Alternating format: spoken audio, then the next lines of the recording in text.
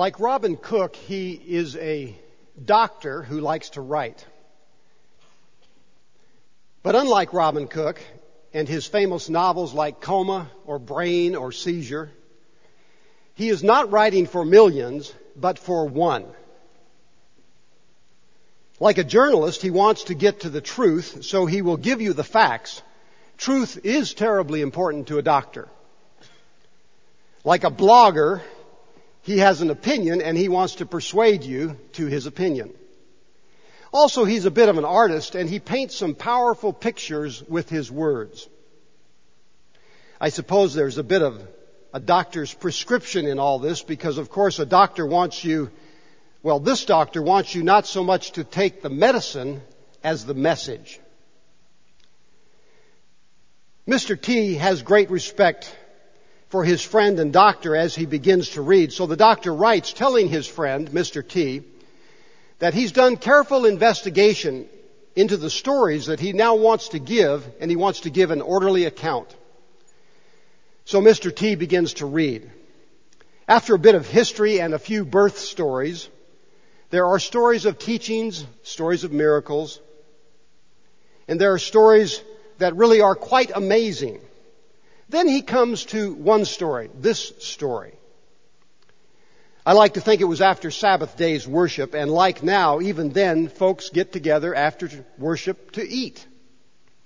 A very important person, a community and religious leader, came up to Jesus after worship and invited him over for dinner. Jesus, why don't you come over after temple? We have some great lamb and the grapes have just ripened. How about it? Can you come by my house? Sure, Jesus responded. I'd like nothing better. So Jesus showed up and sat down at the dinner table. Of course, many important people were at Simon's house. Leaders always have their entourage with them, and this was no exception. The temple leaders were there, the ones who had read Scripture, and the teacher of the day. It was a grand group, and they all welcomed Jesus to the table. Who is this man? Did he really do what he was saying? It was a fine time to hear from this man whose star was obviously rising. It was claimed by a growing number that he had healed a paralytic, a man's crippled hand, and one actually even claimed that he had cleansed a leper. In fact, just days earlier, a huge crowd had turned out to hear him, and again, there were reports of healings. Also, many said Jesus really moved them with his message from the mountain. Then, too, over in Nain, another huge crowd showed up as he came into the village, and they say that he raised a widow's dead son back to life. That started folks to thinking, maybe Jesus really was a great prophet. Maybe God had raised up a prophet. So Simon the Pharisee decided to see for himself just what Jesus was all about. Now he sat there at table with him. Everything went just as planned. It was a grand meal. Grand, that is, until she showed up. Simon saw her first. She slipped in behind Jesus. She was carrying something. Beautiful as she was, she seemed a bit of a mess. She was silently sobbing as she came into the room, tears flowing down her face freely. Simon was caught. Should he interrupt the dinner and shoo her away? Should he just hope she'd soon leave? As he was turning this over in his mind, she actually leaned over Jesus' feet and her tears began to fall on his feet. Simon found his answer. I'll wait and watch. Not a bad plan when you really don't know what to do. As he watched, a smile began to cross his lips. This was turning into a scene. Let's see how he handles this. The Pharisee thought to himself, this should be interesting. And it was. She was sobbing by this time, and the tears were falling all over his feet. Soon she began to dry Jesus' feet with her hair and actually started kissing them. Next, she opened her bottle of perfume and poured it onto his feet, his ankles. The conversation grew awkward and strained, what with her carrying on like that. Ah, this is beautiful, the Pharisee thought to himself.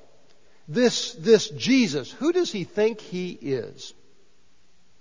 If he were actually a man of God, say a prophet, he would know who on earth this woman is, that she is a sinner.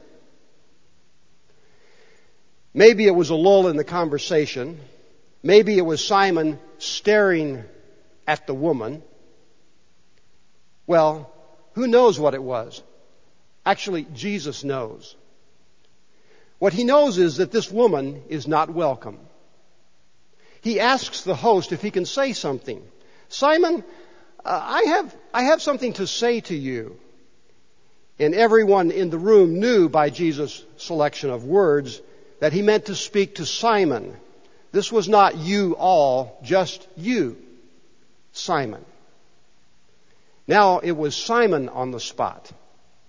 Sure, whatever, teachers, whatever you want, say on. So Jesus began with a simple story. A banker had two men that owed him money. One guy owed him about $75,000, and the other guy owed him about $7,500. The banker canceled the debts of both men. Now, which one of them do you think loved the banker more? Of course, it was a no-brainer. But Jesus was still looking at Simon, like he expected him to answer. So, guardedly as always, Simon said, well, I suppose the one who had the greatest debt canceled. Jesus smiled, looking right at Simon like a teacher smiling at the best kid in the class, and commended Simon. Good answer. You are right. Then Jesus turned to the elephant in the room and looked right at her. Another question. Do you see this woman? How could he not see her? Finally, at least the tension was broken and they could talk about her. But Jesus didn't miss a beat as he continued. Do you see this woman? I came into your house. You did not give me any water for my feet. But she wet my feet with her tears and dried them with her hair. You did not give me a kiss. But this woman, from the time I entered, has not stopped kissing my feet. You did not pour oil on my hair, but she poured perfume on my feet. Therefore, I tell you, her many sins have been forgiven, as her great love has shown. But whoever has been forgiven little loves little. Silence. No one moved. No one spoke. Even the woman had stopped touching Jesus, and their eyes were locked onto each other, Jesus and the woman. Again he spoke, only softer now, still looking at the woman. Your sins are forgiven. The scene shifts to the guests. They begin to murmur. After all, their host had been offended. But worse yet, who did Jesus think he is? Why on earth would he allow this sinful woman to touch him? Now he was unclean and forgive sins? But before their protests could grow any louder, Jesus declared with authority, your faith has saved you. Shalom, go. Go in peace. Slowly, Mr. T put down the story. He'd read about the healings and the teachings, and he had marveled. But this story, it touched him deeply as he pictured it all. He almost felt like he was the woman and that Jesus had been speaking to him. That was a good feeling. Your sins, though they are many, are forgiven. Go in peace. But as the glow of the story faded, he reviewed it again in his head. There were lots of people there, all kinds. How did the disciples of Jesus and of John see it as they watched their teacher? And what about the town officials and the synagogue leaders? They sure were upset. Would I have been upset by Jesus and that woman fawning over him? Maybe I'm more like them than I know. I sure do look down my nose at some folks. What if Jesus did something great to people I don't like? Mr. T began to continue to consider the story. And then, of course, there was Simon the Pharisee. I wonder if Simon was glad he had invited Jesus to dinner. And how would I feel if Jesus came to my house and implied that, well, actually, I didn't really love him all that much? Or even worse, implied that I had been rude to him. Love. Do I really love Jesus? Mr. T sat a long time that afternoon, a long time turning the story over in his mind. Who is Jesus, really? What difference has he made in my life?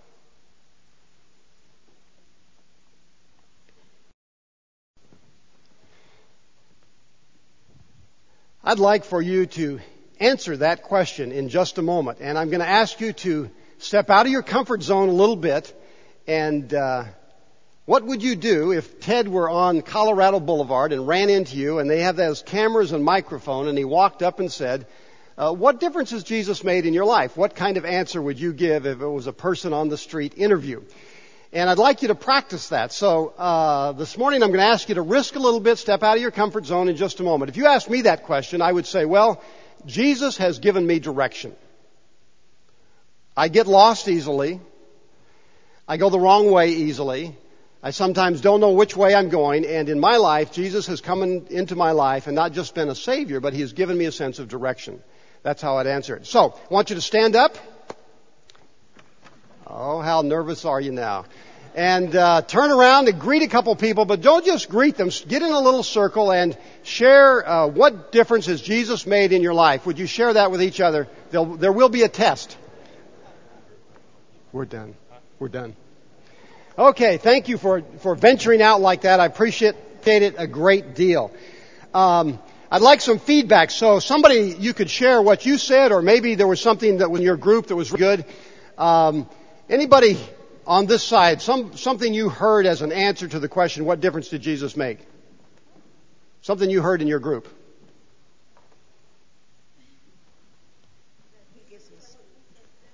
He gives me a center.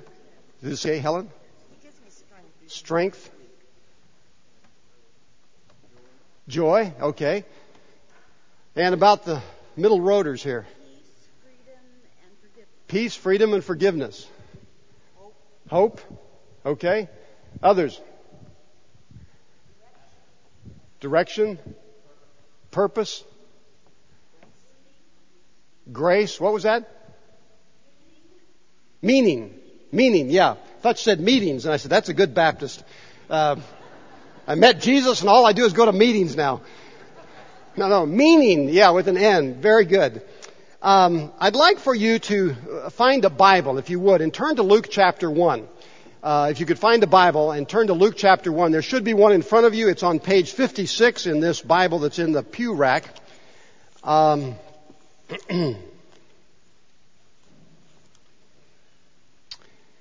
Luke chapter 1. I'm not going to read that to you, but you can see in the first paragraph that Dr. Luke says that he's undertaken to write down some things, and he's writing to this friend of his, Theophilus, Mr. T for short. And he's writing to him because he wants to set things in order. He says, I want to give you an orderly account of the things that you've heard about.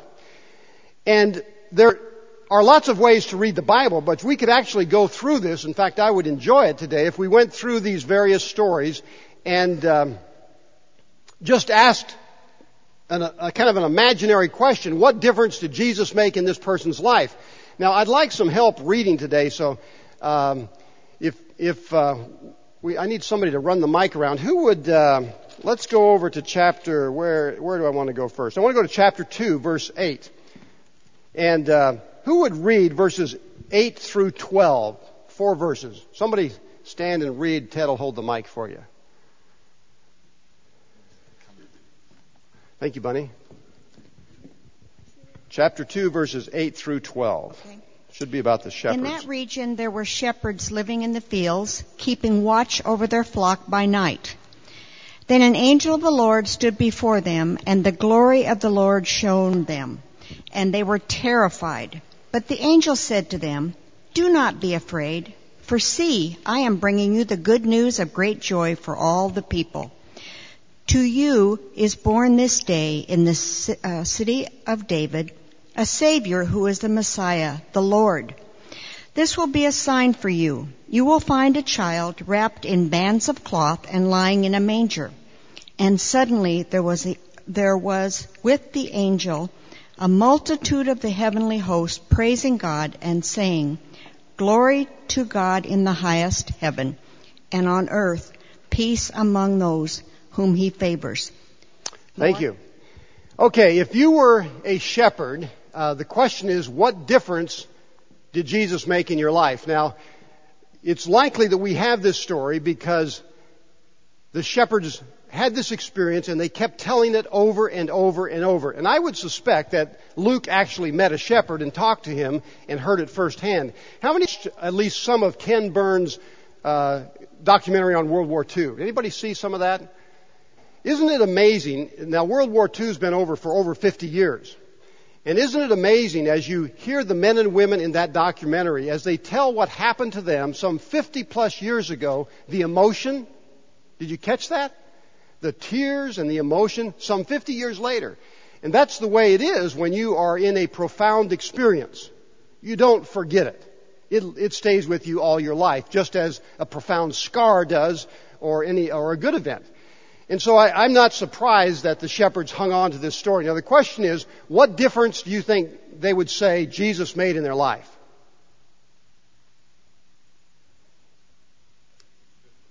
What? A huge difference. What would that huge difference be? He was announced to them as the Messiah, yeah. So I think if you were a Jewish shepherd out there in the night all the time, and you realize, do you understand? I mean, if they actually believed Jesus was the Messiah, that's a pretty good story to tell, isn't it? Do you know what I experienced? I actually was there within hours of when Messiah was born. Let me tell you about it. Big difference. Now let's flip over to another page or two to chapter 5. And I would like someone to read chapter 5, verses 12 and 13. Just 2 verses, but who would be willing to read those to us? And again, we're going to pretend that we're the leper in this case. Thank you, Cindy. Once when he was in one of the cities, there was a man covered with leprosy. When he bowed with his face to the ground and begged him, "Lord, if you choose, you can make me clean." Then Jesus stretched out his hand, touched him, and said, "I do choose. Be made clean." Immediately the leprosy left him. Amen. What difference did Jesus make for this man? Life-changing. How so? Because he was in terrible shape and now he's cleaned and praising. From terrible shape to good shape, okay. Outcast. Mm-hmm.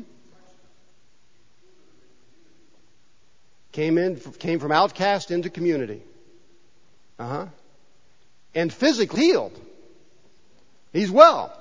So, yeah, life-changing. I mean, we probably could not over-dramatize this event in this man's life. If you were to interview the shepherd, he said, "I can tell you what difference Jesus made." It's huge. Now, let's go over to verse 27, same chapter. And I'd like to do this all afternoon. We could go through these stories, but let's take just a couple more. Who would read verse 27?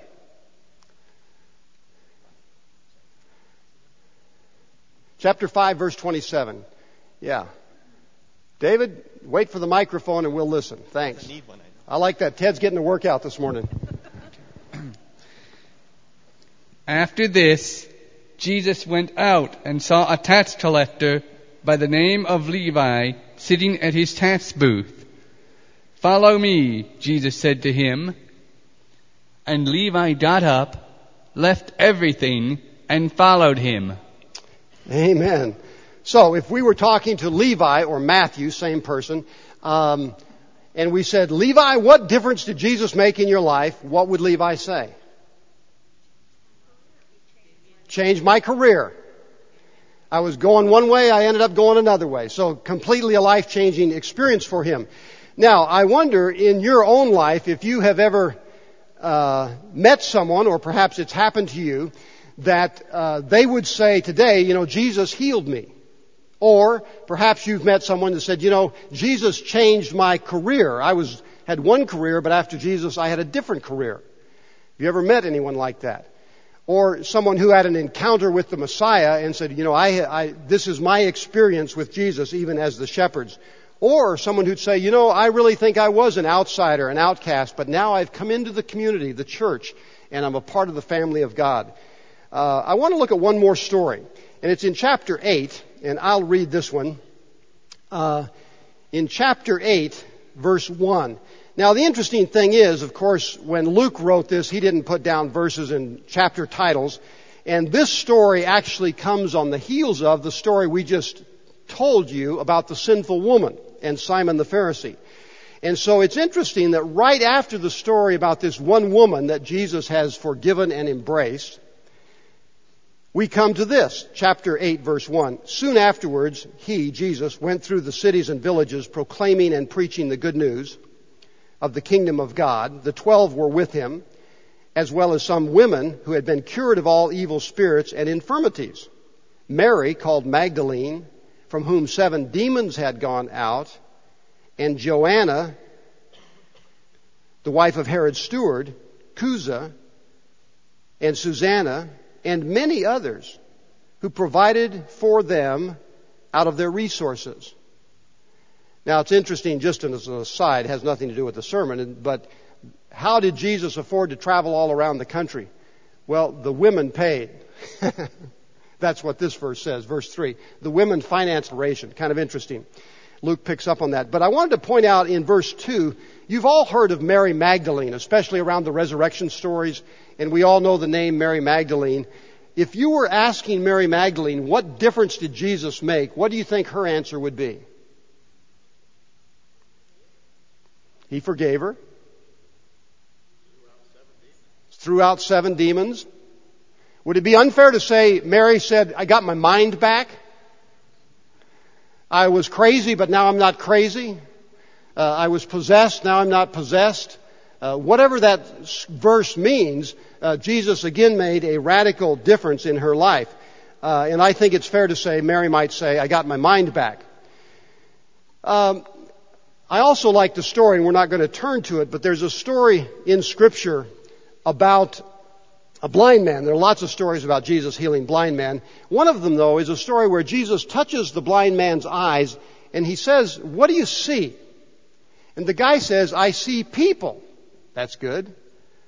But they're like trees. Not so good. Now, it's a tough parable. I don't understand quite why it didn't work the first time, but I like it. Because what happened there?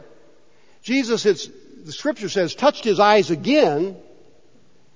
And Jesus said, now what do you see? And the man said, I can see people walking. I can see clearly now. And I like that story because Jesus does make a difference. But I like that story because the fact of the matter is, not only has Jesus touched me, He's touched me a second time, and actually I think I'm on about my 1,000,000th time that Jesus has touched me and made a difference in my life. And so I'm glad that when I say, Jesus, I'm not seeing too clearly, well, let me touch you again. And I appreciate that second touch, or in my case, the 1,000,000th touch. So Jesus does make a difference, or He should, in all kinds of ways. Jesus forgives us and saves us, and that's a difference. Yes, Jesus comforts and encourages us too. After the blind man was touched by Jesus the second time, the Scripture says he saw everything clearly. Do you see differently because Jesus has touched your eyes? your life, your body, your mind? Is there a difference because of Jesus? Brennan Manning is an author I love to read, and a friend gave me another book of his, and so I'm in the middle of it, and he tells a story about being in New Orleans. I think it was Mardi Gras. He was there with his wife, and they were going around the French Quarter, I think in Jack, and he said we had had some wonderful shrimp gumbo and eaten all kinds of foods, and we capped it off by going to the Haagen-Dazs, where we had this splendid ice cream sundae. He said it was almost a religious experience. It was so good. Listen as I write. He said we came around the corner, as I read his writing, he says we rounded the corner of Bourbon Street and saw a smiling girl about 21 years old. She approached us and pinned flowers on our jackets. And she asked us if we would like to make a donation to her mission. When I inquired what her mission was, she said, the Unification Church.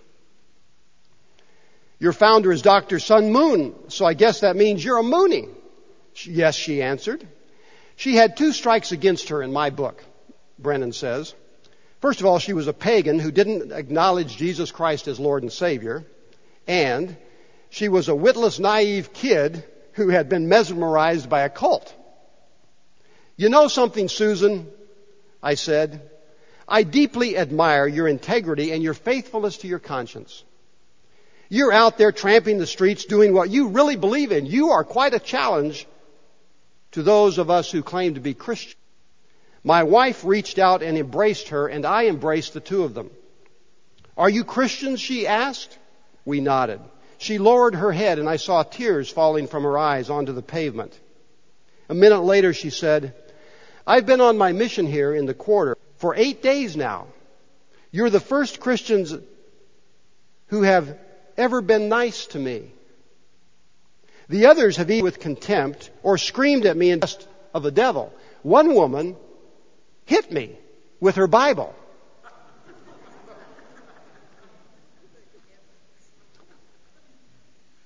What difference does Jesus make? Simon the Pharisee saw a woman. He saw the same woman Jesus saw. But they saw her different. Simon only saw a sinner. Jesus saw someone who loved much and who needed much love. Simon saw an interruption, an intrusion to his dinner party. Jesus saw the image of God in a person. Simon saw someone messing up his plans and his meal. Jesus saw the whole point of the day. What difference does Jesus make? What difference will He make in your life today?